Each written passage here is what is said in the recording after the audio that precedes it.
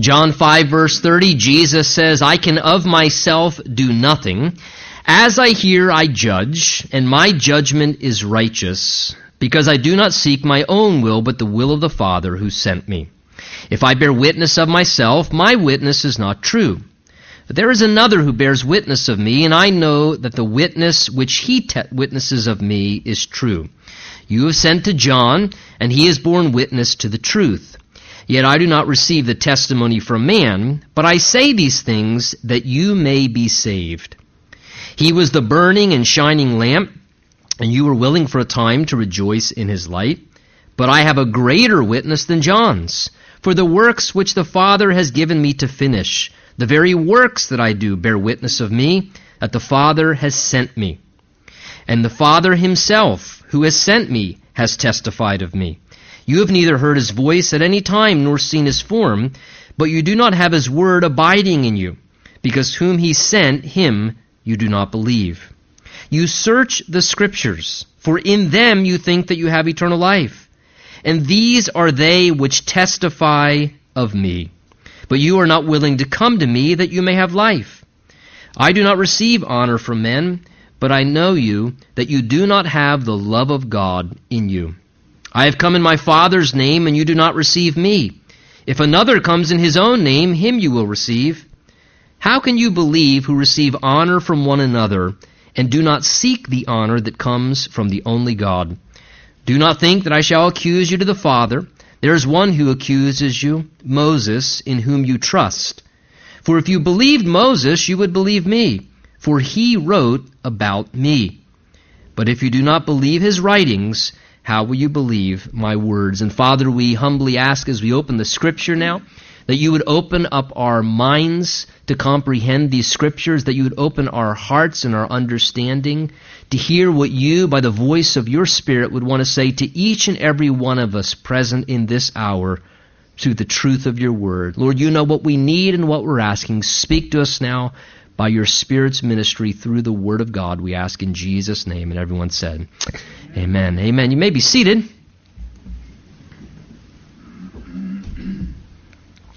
You know, having a right perspective on things certainly helps us to see things more clearly and helps us to be able to see things we're looking at a lot more accurately. The question becomes, how do we actually obtain a proper perspective, therefore, for our lives? And I think that's something that we all long for, to have a right perspective on things. And I think the answer to that becomes this.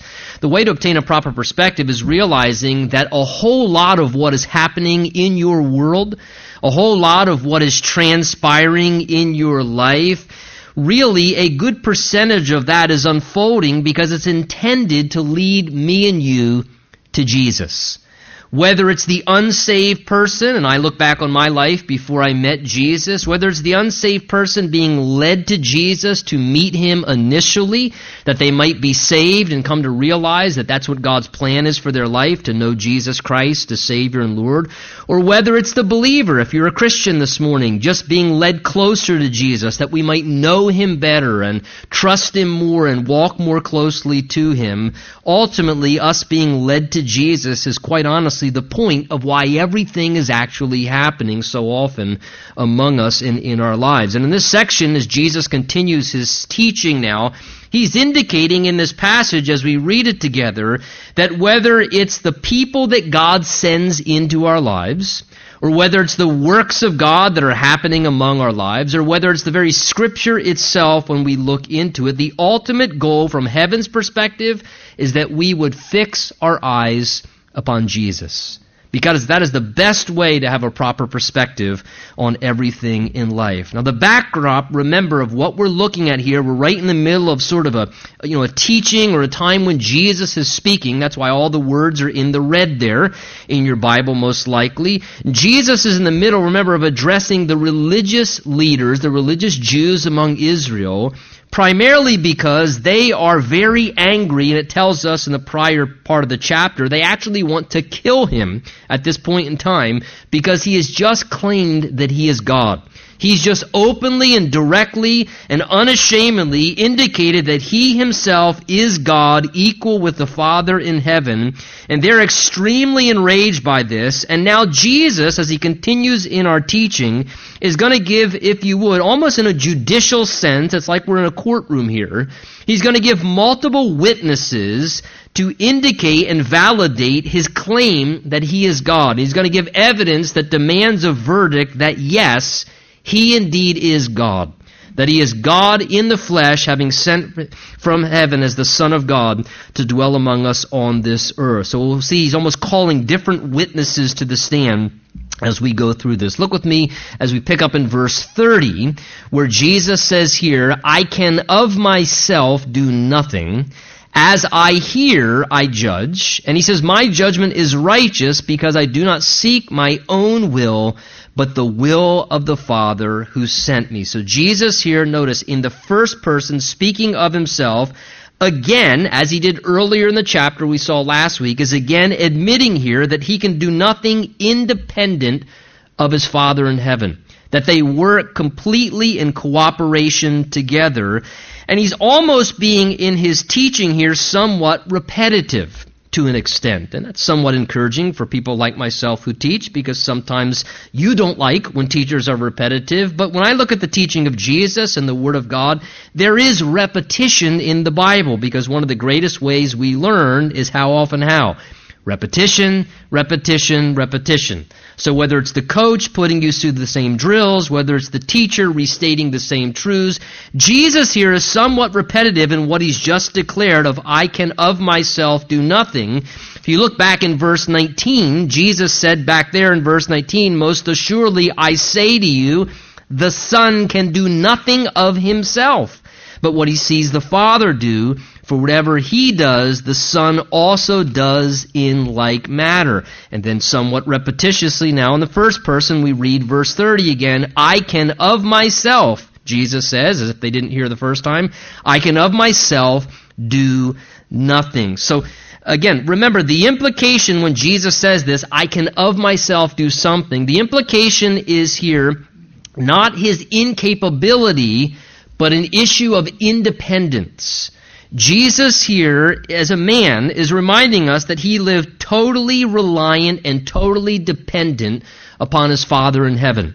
That everything that he did in his life, his ministry, his words, his actions, his miracles, it was all done completely in dependence and cooperation with his Father in heaven. He's not making an admission that he does not have power or authority, or that he's somehow incapable. Again, remember, Jesus was God in human flesh. He's the Lord of all. So he's not admitting his incapability. He is indicating that he operated in a way of relational unity, of oneness with his Father. And what he's saying here is that I would not and I could not say or do anything independent of my Father in heaven.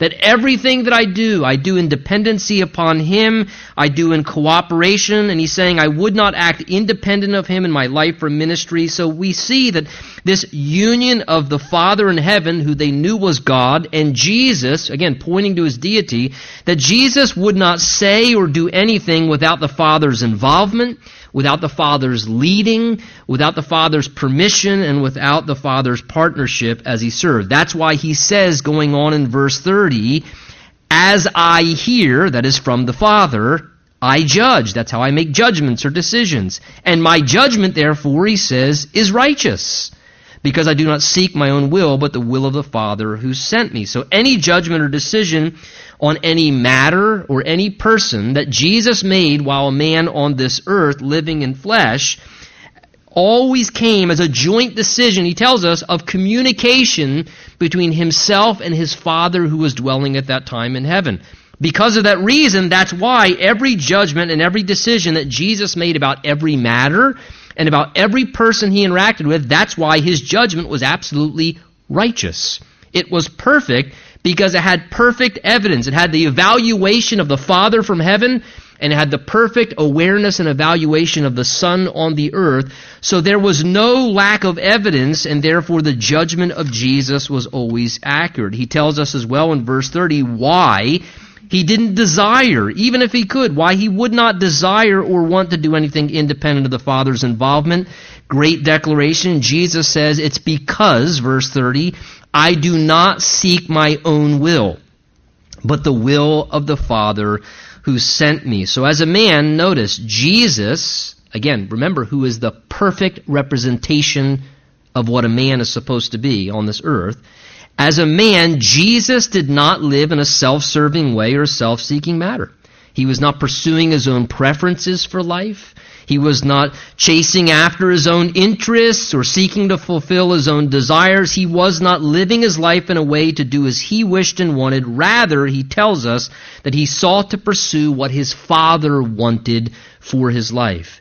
He sought to pursue those things that were in alignment with pleasing his Father and meeting the desires of his Father. He lived in such a way as a man to seek to fulfill and accomplish the will of his Father and to honor the one who sent him. Jesus is going to say in the 6th chapter of John, "For I have come down from heaven not to do my own will, but the will of him who sent me." So again, Jesus knew he had been sent to this earth to perform what the Father intended for his life.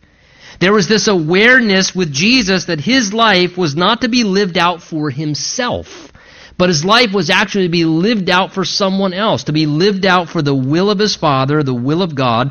And even in the hardest times, Jesus would always still surrender, saying things like what? "Not as I will, but as you will." Or he would say things like, "Not my will, but your will be done, Father." And we look at the life of Jesus and the statement of Jesus here, and man, what a great ideal for us to aspire towards as those who claim to be followers of Christ. If we claim to be followers of Christ, then that means that we should be growing in Christ-likeness. And Christ-likeness meant that Jesus said, "I do not," he says here, "seek my own will, but the will of the Father in heaven." And as Jesus' Spirit, if you're a Christian this morning, the resurrected Christ, the living Christ, the Bible says Christ dwells in us. So the same Jesus who lived in a body of flesh on the earth at one time, that same Jesus is alive, and he is alive in you, dwelling in you, if you are indeed a Christian. Which means the same Spirit of Christ that spoke those words has the exact same desire and interest as he lives now in your life and in your body of flesh. That is the desire of Christ. The desire of Christ is that within you, you would not live out your own will, but you would seek the will of God instead. And to a greater and greater extent, may that be our experience, where we're not seeking our own will, but instead we are seeking the will of God. And great thing to ask this morning as you evaluate your life, to what extent right now are you seeking your own will? Because the truth of the matter is, if we want to be very honest with ourselves, that's a constant struggle inside of every one of our lives. There's this constant wrestling for who is going to rule on the throne of my heart. And there's this constant battle that goes on within us where we want to live for our own self-fulfillment. We want to be the master of our own fate, the captain of our own soul, and that's the human struggle. That's the human struggle. There's a book that I read years ago, was very good, called Christ Indwelling and Enthroned. And the title, which is usually the only thing I usually remember from books, that's why I hope they're good. But that title is the message. Christ is indwelling, but is he enthroned? See, Christ is indwelling if you're a Christian. But is he enthroned? Is he the one ruling on the throne of our heart? That's the issue of lordship. And that's the challenge of not my will, but the will of God be done. To what degree this morning are you pursuing the will of God? Are you saying, "Father, I don't want to live for my own will. I've tried living for my own will before. It doesn't work out too well. And Lord, it always ends in emptiness and frustration and taking wrong turns and getting lost and getting on detours. Lord, what's your will for my life? I don't even want my will for my life anymore. Lord, what is your will for my life? Please show me your will that I might seek after your will." And listen, even when it's hard, those are the occasions to learn how in submission and in faith to surrender to the will of God. Just like Jesus, to say, "Lord, even though it's hard, Lord, even though I would desire, my will is that it would go this way. My will is that this would happen, but Lord, nevertheless, not my will. But your will be done, Lord, because that's what's best ultimately. And even as Jesus knew he was sent from heaven for that very purpose, we need to realize we were saved for that purpose. That's one of the reasons you and I were saved. Not just so that you get to go to heaven. You were saved to begin to learn to follow the will of God for your life rather than your own will to walk in the lordship of Christ. Verse 31, Jesus says, if I bear witness, however, of myself, my witness is not true. So Jesus understands. He's just spoken in first person directly about himself, and he knows human nature. So he now begins to address the anticipated skepticism or critics that probably have just heard him spoken of himself, and some may think Jesus was just into self-promotion, that he was exalting himself to be equal with God, and he understands that Jewish law stated that one person could not credibly testify, certainly of their own self, because truth of the matter is, people make things up about themselves. And self-promotion is just human nature. It's human nature to want to promote ourselves, to make ourselves sound better than we are. And because people make things up and pretend things, just one witness alone, the law even stated, was not ever sufficient evidence to establish credible fact on any judicial proceeding. The Bible says in the law that by the mouth of 2 or 3 witnesses a matter would be established. And Jesus knew that's how the Jews operated. There needed to be at least 2 or 3 witnesses who could testify to the credibility of the same facts to verify and validate something was true in any judicial proceeding. So Jesus, understanding and wanting to honor Jewish law and to help people have the evidence that demands a proper verdict, therefore is now going to, as we go on, as I said, cite multiple different witnesses to prove his credibility in the fact that he indeed is God and that his claim is true. He begins in verse 32 to call his first witness to the stand. He says, there is another who bears witness of me, and I know that the witness which he witnesses of me is true.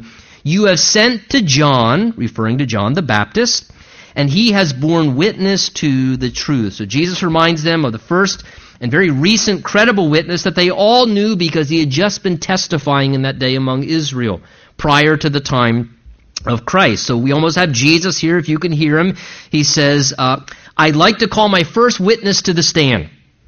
I'd like to call my first witness to the stand to validate my claim that I am God. My first witness's name is John. Most know him better as John the Baptist. And Jesus states here 2 times in one verse, he bears witness of me. Again, we saw the ministry of John the Baptist. He came on the scene, remember, preaching in the wilderness, baptizing people in water who identified and agreed with his message. And Jesus here is reminding them of what John's message was. What was John's message? Remember, he said, repent. Or the idea is turn from your sin. And he said, because the kingdom of God is at hand.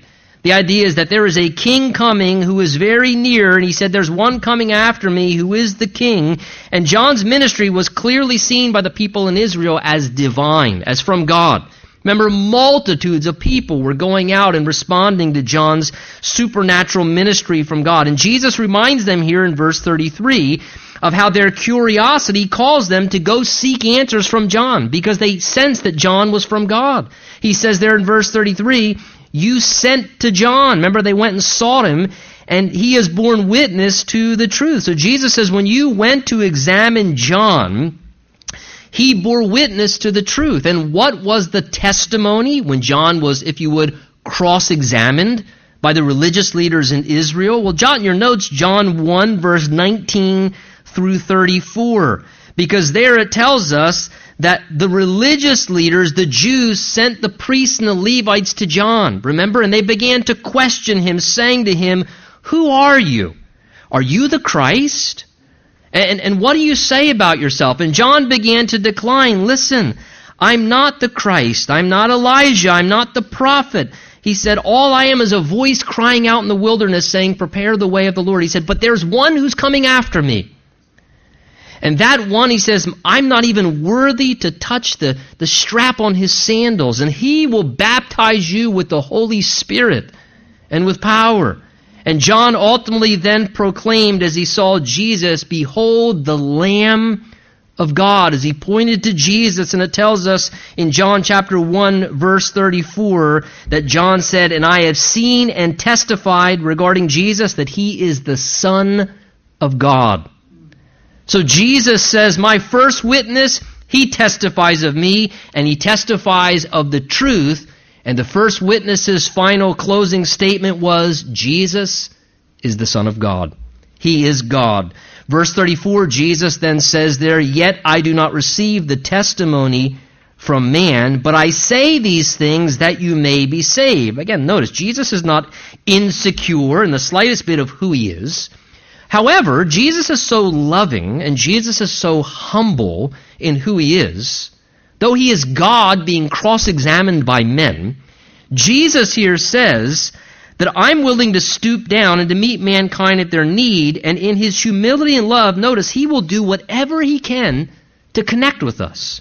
Whatever he has to do to reach us. Do you see what Jesus says? Look at the text there, verse 34. Jesus says, I'm just saying these things that you may be saved. So Jesus is saying here, it's not that I don't know who I am, it's just that my highest ideal is I want to see you saved.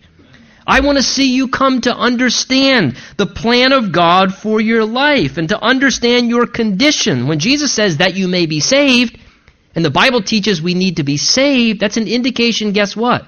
That we need to be saved. That's the first step. The first step is a person coming to the realization that they're not good enough. That no matter how good you try and be, no matter how religious you try and be, you will never be worthy of entering into the presence of God. Because we're all sinful, we all make mistakes, and listen, it only takes breaking one law to be a lawbreaker. You can be the biggest criminal on the planet, or you can be somebody who jaywalks and breaks the law. You're a lawbreaker. You have now broken the law, you're a lawbreaker, you're an imperfect person. You've committed a crime. And God says spiritually, everybody's a lawbreaker. In thought, word, and deed, everybody sins. And one sin, one mistake makes you a sinner, and sinful, unrighteous people do not have access into heaven unless that sin is taken away and they're made acceptable in the sight of a holy God so they can have access to heaven. That's why we need to be saved. We need to be saved. The good news is that God has made a way for us to be saved and experience that by coming to Jesus Christ. Jesus said, "For God so loved the world that he gave his only begotten Son, so that whoever believes in him won't perish but have everlasting life." And he went on to say, "For God did not send his Son into the world that the world will be condemned, but that the world through him might be" what? Saved. That's the heart of Jesus. So Jesus says, I'm willing to do whatever it takes to even humble myself, to say the things that I need to say. He says, the reason that you may be saved. So he says, even these things about John the Baptist and how he came and he spoke about me to reveal your condition and to tell you that I was the Lamb of God to take away your sin. He says, I say these things because I want to see you get saved. And I look at this and I think, man, the love of Jesus, that he so greatly wants us to be saved, that he uses, like John the Baptist, the testimony of people among us in our lives to talk to us about our condition, to point to us to Jesus as the salvation and the solution for our spiritual condition. And perhaps to some extent you can relate to that. Maybe it wasn't John the Baptist particularly, but in your life it was some person that God sent into your existence. Maybe it was a collective group of people that God kept bringing into your environment and atmosphere that kept reminding you that you needed to be saved, that indicated to you the truth about Jesus and pointed you to Jesus. And maybe in your past you can look back, and I know I can in my life. I remember working at a particular grocery store and having a guy that worked next to me, one or two registers down, Javon, and I was in sort of an inner city environment. People would come in and they'd be nasty and rude with you, and I would get so frustrated with people. And he would be so nice to people. And I couldn't stand them. I wondered if they paid him extra money he was so nice to people. Why would you be so nice to people? Why don't you get irritated with people? Why do you have so much peace and patience and kindness? And God used him, and then God used the person who was my best friend, became a born-again Christian, and then he's talking to me about the Lord. And God just kept bringing people into my life that testified of the reality that I needed to be saved. And how wonderful that God does that. Like John the Baptist, he puts people into our lives like that to point us to the fact that Jesus wants us to be saved. Look at verse 35. Jesus finally says of John the Baptist that he was the burning and shining lamp, and you were willing for a time to rejoice in his light. So referring to John the Baptist's life and his testimony, Jesus says that he was a bright light in a dark world. He was a bright and shining lamp. By his life actions and by giving light through the words, he showed what the truth of God was. He revealed the truth about Jesus. And what a great example, a bright and shining lamp that gives light for all of us today as followers of Christ, that in this season and in our dark day now, we would be bright and shining lamps that give light to a very dark world and to lots of people who are wandering around in the dark and don't even realize they're in the dark because they don't see the truth of their condition. They don't understand their need of Jesus, that through our lives and our words spoken, we can give light to people who are lost in the dark. Remember what Jesus said of us in Matthew 5 regarding us being his followers? He said, as my followers, you are the light of the world, the only light in this world. We are it. We can stick our heads in the sand and cry and complain the world's getting darker, and is there anybody worthwhile to vote for? Or we can realize that this is what the world's scheduled for, darkness. And our calling would be way better used, instead of complaining and whining, being bright lights for Jesus and trying to reach people spiritually and impact our world. Philippians 2 says, as children of God, we live in the midst of a crooked and perverse generation, among whom you shine as lights in the world, holding fast the word of life. Well, Jesus is going to call a second witness to the stand now. Verse 36, he says, but I have a greater witness than John's, for the works which the Father has given me to finish, the very works that I do, bear witness of me that the Father has sent me. So the second witness Jesus uses to validate his divinity is even stronger. It's not human testimony.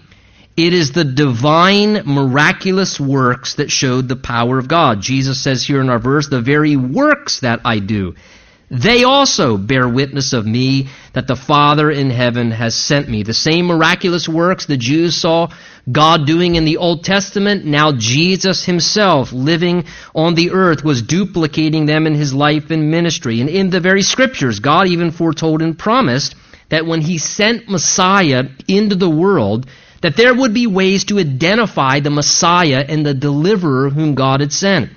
Isaiah 35 said that the blind would see, the lame would walk, lepers would be cleansed, and the deaf would hear. And guess what Jesus was doing? Those very things. Those very works and miracles of God through his life were purposeful to testify and to validate who he was. The Messiah that God had sent. The Savior that had come from the Father. They were intended, the works, to convince and assure people so they didn't need to have question or doubt. To validate who Jesus was in a way that people had substantial evidence to believe as they saw the works that testified of him as the Son of God.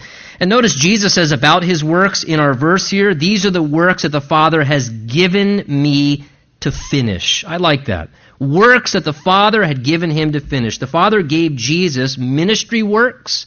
He gave him miraculous works that as he interacted with people during his time on this earth with various needs and issues, health issues and mental issues and spiritual issues and relationship issues and life problems, the works that Jesus was doing, he was saying, these are the works the Father has given me to finish during my time here. It seems as Jesus lived out every day in his life and ministry, there were works that the Father would communicate to him that he was to perform, and then he would finish and fulfill those works.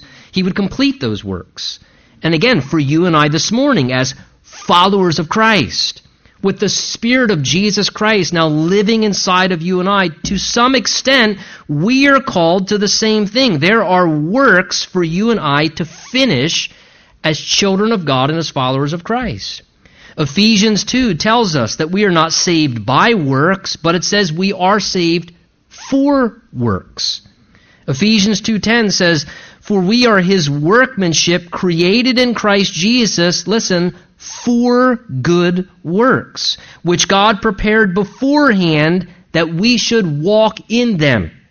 Again, do you know another reason why you're saved, beyond just going to heaven, is that God, before you were even saved, looked at your life and He knew your personality and your idiosyncrasies and who you are. He knew what your sphere of influence would be. He knew what family you would be in and what community you would live in and what job you would work in and all the people that would, intersect your path. And God said, boy, I could really get some good works done through her. I could really get some good works accomplished through him. So I'm going to save him because I have good works for that person to walk in, to fulfill, to finish, and to complete. Well, that kind of makes the Christian life somewhat exciting. That every day you can roll out of bed and say, Lord, what work that's a good thing would you have me to do today? Maybe it's just being nice to your spouse. Maybe it's for once just being a little more patient with someone, or speaking something kind to a person who's really going through a hard time. Or that person in your job whose world is falling apart, and you're the only person with enough care or courage to say, could I pray for you? That would blow their mind in the midst of their life falling apart. And maybe that's the good work. Maybe it's being the one employee who actually works ethically and honestly when everybody else is cutting corners and cheating, and whatever it may be. But there are good works that God wants us to finish and to complete. It's a part of your life as a Christian. Jesus said in Matthew 5, let your light so shine before men, look, that they may see your good works and glorify your Father in heaven. It's one of the ways that we testify to the reality of God's existence. Verse 37 and 38, Jesus goes on to say, and the Father himself who sent me has testified of me. You have neither heard his voice at any time nor seen his form, but you do not have his word abiding in you, because he whom he sent, him you do not believe. So Jesus' next witness, the third witness he calls to the stand now on this trial of his deity, is someone with greater credibility than any other. And he says that is the Father himself.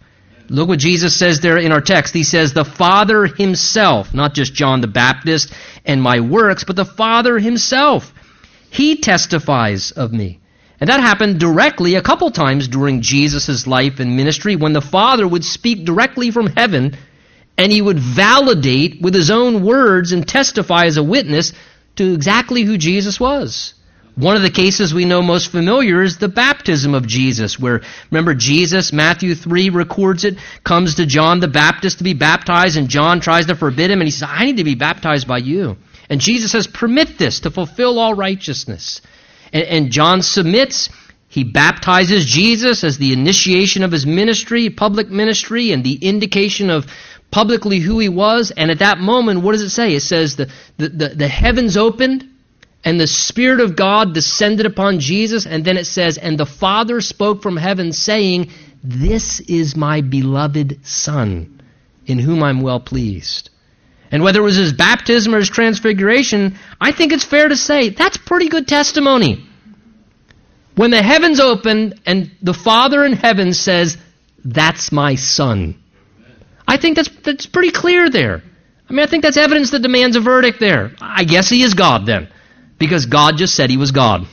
That's pretty clear testimony there. So Jesus says, my Father has testified of me. And not just these miraculous occasions, but the Father in heaven also testifies by an ongoing work in the conscience of every human being. Listen to what Jesus says in John 6. He says, no one can come to me unless the Father who sent me draws him, and I will raise him up the last day. It is written in the prophets, and they shall all be taught by God. Therefore, everyone who has heard and learned from the Father comes to me. What Jesus is telling us there is that the Father in heaven is constantly at work by his Spirit, testifying to the conscience of every single human being. and testifying to the conscience of every person through life experiences they go through the times in those still quiet moments when they're searching life and trying to figure things out, that the Father is always speaking to the conscience of human beings, testifying to them of the reality of their own condition and the reality that they need Jesus, because he's trying to draw them to Jesus. Jesus says, nobody can come to me unless the Father is the one drawing them. What an amazing thing to realize, that God the Father is always trying to communicate to humanity. The sad thing is that many reject the testimony of God's voice, and they suppress what God is saying to them. That's why Jesus says here in our text, you've neither heard the Father's voice, nor do you hold on to the truth of his word. He said, the proof of that, because whom he has sent, you don't believe. Again, what the Bible is telling us here in the voice of Jesus is that the Father is always speaking to people. The Father, you could never hold God guilty for not making it clear enough to every human being who Jesus is and their need of Jesus and their condition, because the Father is always drawing and speaking to people about Jesus Christ. But here's the point Jesus is making. Yet if a person doesn't want to hear, it's not because they can't hear, it's because they don't want to hear what God is saying to them. And they're suppressing the truth, or they're resisting what God is saying to their conscience. The truth of the matter, it's not because people can't hear what God is saying. God's an impartial God. He's a loving God. The problem is that people just don't want to hear what God's saying. And in the same way, you can talk to me, and I can even act like, give you ear service. Yeah. And the reality is, I don't care an ounce about what you're saying. If I do that in a counseling session, please don't misunderstand. I just might have had a bad day. That probably didn't sound good coming from me here. Whoa, that sounds like my last counseling service. Maybe I'll go to another place. Yeah. But people just ignore God. God is always talking to people. He's speaking to the conscience of every human being. But if people don't want to hear what God's saying, Jesus says, you won't hear the Father's voice.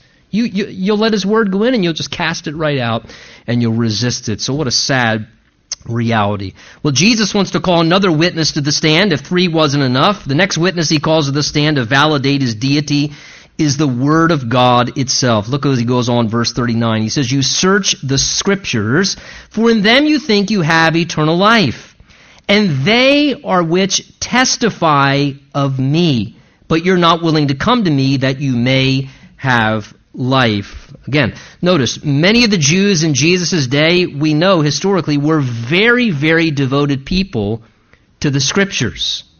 Even in the way they were raised, Jewish children, their religious upbringing, they were raised to know their Bible, to know the passages in the Bible, and then add into that the religious leaders in Jesus' day, the scribes and Pharisees, they were zealously dedicated to a vast knowledge of Scripture. So much so that they would spend hours and hours. Some of them even had, imagine, the first 5 books of the Bible committed to memory. The Pentateuch. That is beyond my comprehension. Hoping in this diligent study of Scripture and this vast desire for greater spiritual knowledge, hoping this acquired some higher spiritual status for them. And it began to make them, as they searched out the Scripture like that, it began to make them feel more holy. It began to cause them to think somehow there was spiritual superiority because they knew all these vast passages of Scripture. But Jesus testifies that their end goal in searching and studying out the Scriptures was unfortunately off base. They felt because they devoted so much time to the Scripture that religious work of reading and studying the Scripture, that religious work somehow made them spiritual or righteous, and apparently even made them have the right to have access into heaven to eternal life. That's what Jesus says there in verse 39. You search the Scriptures because you think that in them, that you have eternal life. Now that's quite a shocking thing. The mistake what Jesus is conveying here is amidst all their study of the Bible, they were missing the primary point of Scripture. And he tells us what it is there, verse 39. He says, these, the Scripture, are they which testify of me. What Jesus is conveying, what the Bible teaches us, is that the Scripture above all else is intended to reveal Jesus to us. That's the purpose of the book that we hold in our laps this morning. Whether it is the unsaved person being led to discovering Jesus as personal Savior and Lord, and then as well the believer to help us to keep growing into a deeper relationship with the Lord. That is the purpose of the Bible. That is the purpose of the Scripture, that the Christian may grow in grace and knowledge of our Lord and Savior Jesus Christ. And Jesus indicates in his own words here that though the Scripture, which at that time, remember, was just the Old Testament, though it was indeed filled with records and historical stories, and it was filled with poetry and doctrines and commands and prophecies, that it was all written in such a way that it would testify to a person, to the person of Jesus. In Luke 24, interesting passage, Jesus is walking with two disciples on the road of Emmaus, and it tells us this, Luke 24, that beginning at Moses and all the prophets, Jesus expounded to them in all the Scriptures the things concerning himself. Boy, I wish I had the podcast of that teaching. That Jesus, walking with two disciples on the Emmaus Road, began to talk to them about the Old Testament. Say, do you see that sacrifice there in the Old Testament? That actually speaks about me. Do you see the priests and the priesthood and all that? That actually that's a foreshadowing of me as the great high priest. And do you see this event that happened in an Old Testament story where the water was bitter and a piece of wood was thrown into the water and then the waters became sweet? And do you see how that when you add the wood of the cross, when you add the cross into a bitter situation, it can take away bitterness and make things sweet? You see how that spoke of me? And all these prophecies, they speak of me. And he took them through the Old Testament, showing them how the Old Testament spoke so much concerning himself, and yet they were missing that whole reality. Now, I look at this, and it reveals to us pretty strongly that we can diligently study the Bible and fail to experience the primary purpose for its existence, which is to have an encounter with Jesus, which is to come to know our Lord in a deeper way. And that can happen to people who are very religious and devoted to a system, even to a system of Christianity. Let's be very real. There are indeed people who know well the Word of God, but don't know the God of the Word. They know portions and passages out of the Bible, but they miss the person behind the pages. And they've never come into a genuine personal experience with what God intended, which is to meet Jesus and to know Jesus in a real and meaningful way. And this can happen to all of us as believers as well, who love to read and study the Bible diligently. It's a good thing to love the Word of God, but do you love the God of the Word? And as we study the Bible diligently, and listen, especially as a Calvary Chapel, we are a movement of churches who love the Scriptures, who put a lot of emphasis upon the Scriptures and studying the Word of God because we believe it's profitable for doctrine and reproof and correction and training in righteousness so that we can be thoroughly equipped for every good work. But we can become so caught up into academia and acquiring more knowledge of the Word of God that we start to miss the primary purpose and existence of the Scriptures themselves, which is to bring us into a deeper relationship with the Lord, to come to know Him better, to encounter Jesus through our time of Bible study and reading the Word of God personally, to hear what Jesus is saying to me. Boy, this is an area where I think we have to examine ourselves. Could that be our error at times? Where we love the Word, but the Word becomes more of an academic thing rather than something where we're in the Word saying, Lord, I want to spend time with you. Reveal yourself to me. Speak to me. I want to spend time with you through your Word, not just spend time getting information out of your Word. Jesus says this was a problem with them. He says, verse 40, but you are not willing to come to me that you may have life. So again, they were rejecting what the very Scripture testified was that Jesus was who could give them life. Their zeal, if you would, for Bible knowledge, you could say was blinding them to a relationship with Jesus. And again, as I said, if our reading and study of Scripture does not cause us to, or does not result in us as an individual drawing closer to Jesus, we're missing the point of reading our Bible. And even as Christians, we have to be careful of that. When we're in the Bible, let's be in it to meet the Lord, not to get a greater degree in theology per se. Verse 41, Jesus says, I do not receive honor from men. So again, he indicts them, not because he was, in a sense, needing of their honor, but he indicts them that they did not honor him the way that they should as the Son of God. He didn't receive the honor he deserved. And again, the Jews may have thought he was being upset or embittered here because they were rejecting him as Messiah. But Jesus goes on, verse 32, to say that's not the case. He says, but I know, verse 42, that you do not have the love of God in you. So he knew the greater issue was the problem in their heart. And Jesus says, the real problem is this: you do not have the love of God in you. That is, Jesus saw that there was not a genuine love for God in their hearts. And again, being very religious in lifestyle, but not having a sincere love for God in your heart can honestly have quite a blinding, disruptive effect upon a person's proper perspective. And that's what Jesus is trying to indicate in these final verses here. He says, I've come in my Father's name, verse 43, and you do not receive me. But if another comes in his own name, him you will receive. I look at the words of Jesus there, and I have to say, is it not very amazing how, when we as human beings reject the truth, how we become susceptible to believe a lot of erroneous things? Jesus says, I come in my name, the one who is the Son of God, who can give you what you really need, and you won't receive me. But he says, but if another comes in his own name, a sinful man, him you will receive.